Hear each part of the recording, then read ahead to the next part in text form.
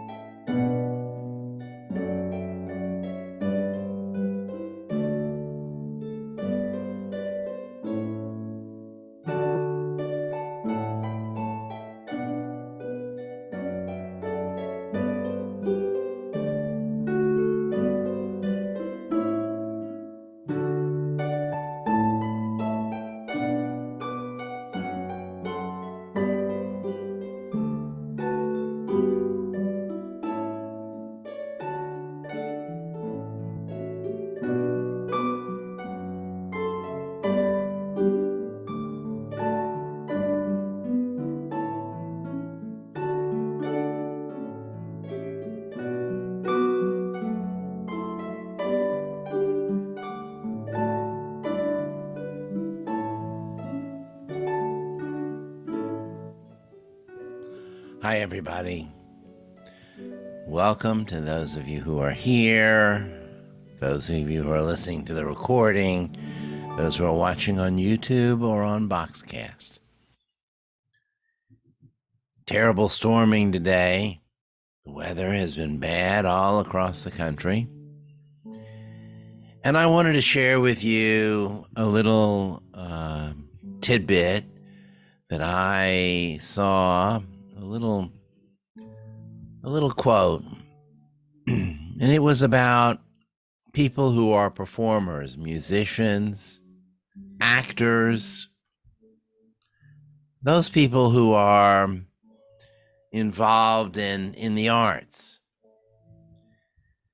The quote said, "A pause or silence can build tension.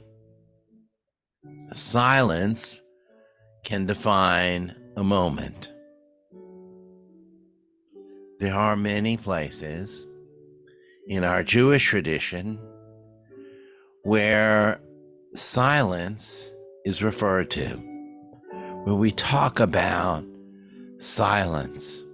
Some of you are familiar with the Amidah prayer, which is a replication of the prayer of Hannah, who stood before the priest praying that she might have a child. And we read that her lips moved, but no sound came out. That prayer, that silent prayer, turned out to be very potent and would result in the birth of her child, who would become Shmuel, who would become a great leader of Israel. Silence. Pirkei Avot, in several places, the Ethics of the Father in several places, talks about the value of silence. Chapter 1, in fact, verse 17 of Pirkei Avot, tells us that the Rabbi Shimon used to say, "All my days I grew up among the sages, and I have found nothing better for a person than silence." In another place, in Pirkei Avot, the Ethics of the Fathers, chapter 6, Parak 6, we read that Torah is acquired through 48 virtues, 48 ways that we absorb Torah into our lives.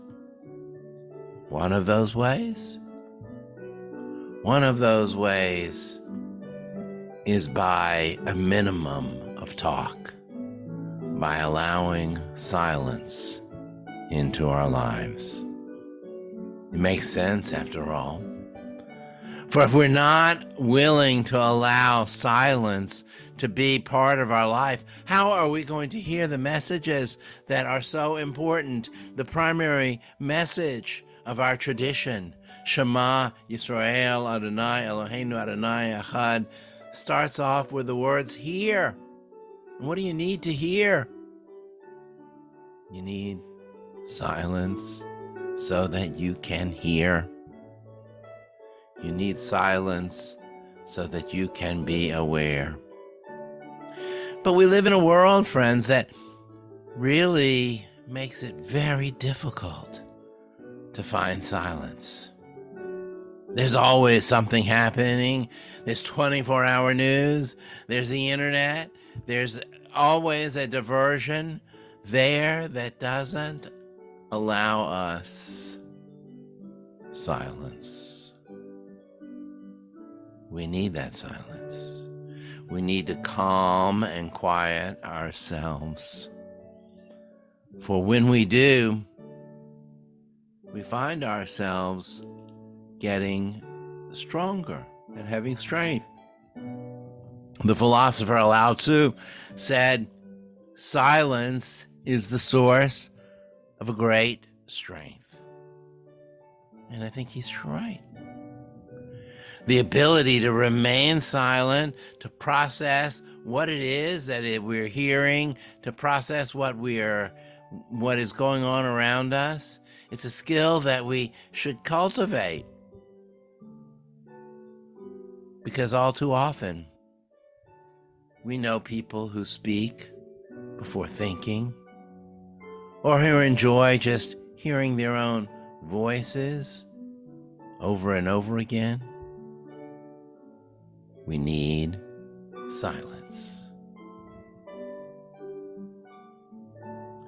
There are plenty of opportunities in our Jewish tradition for us to bring silence into our lives. I mentioned a minute ago about the Amidah prayer. Well, the Amidah is a silence, a moment of silence that we have 3 times a day. Maybe, just maybe, while we may not be able to say all the words of the Amidah, we may not be able to recite the entire morning liturgy or afternoon or evening liturgy.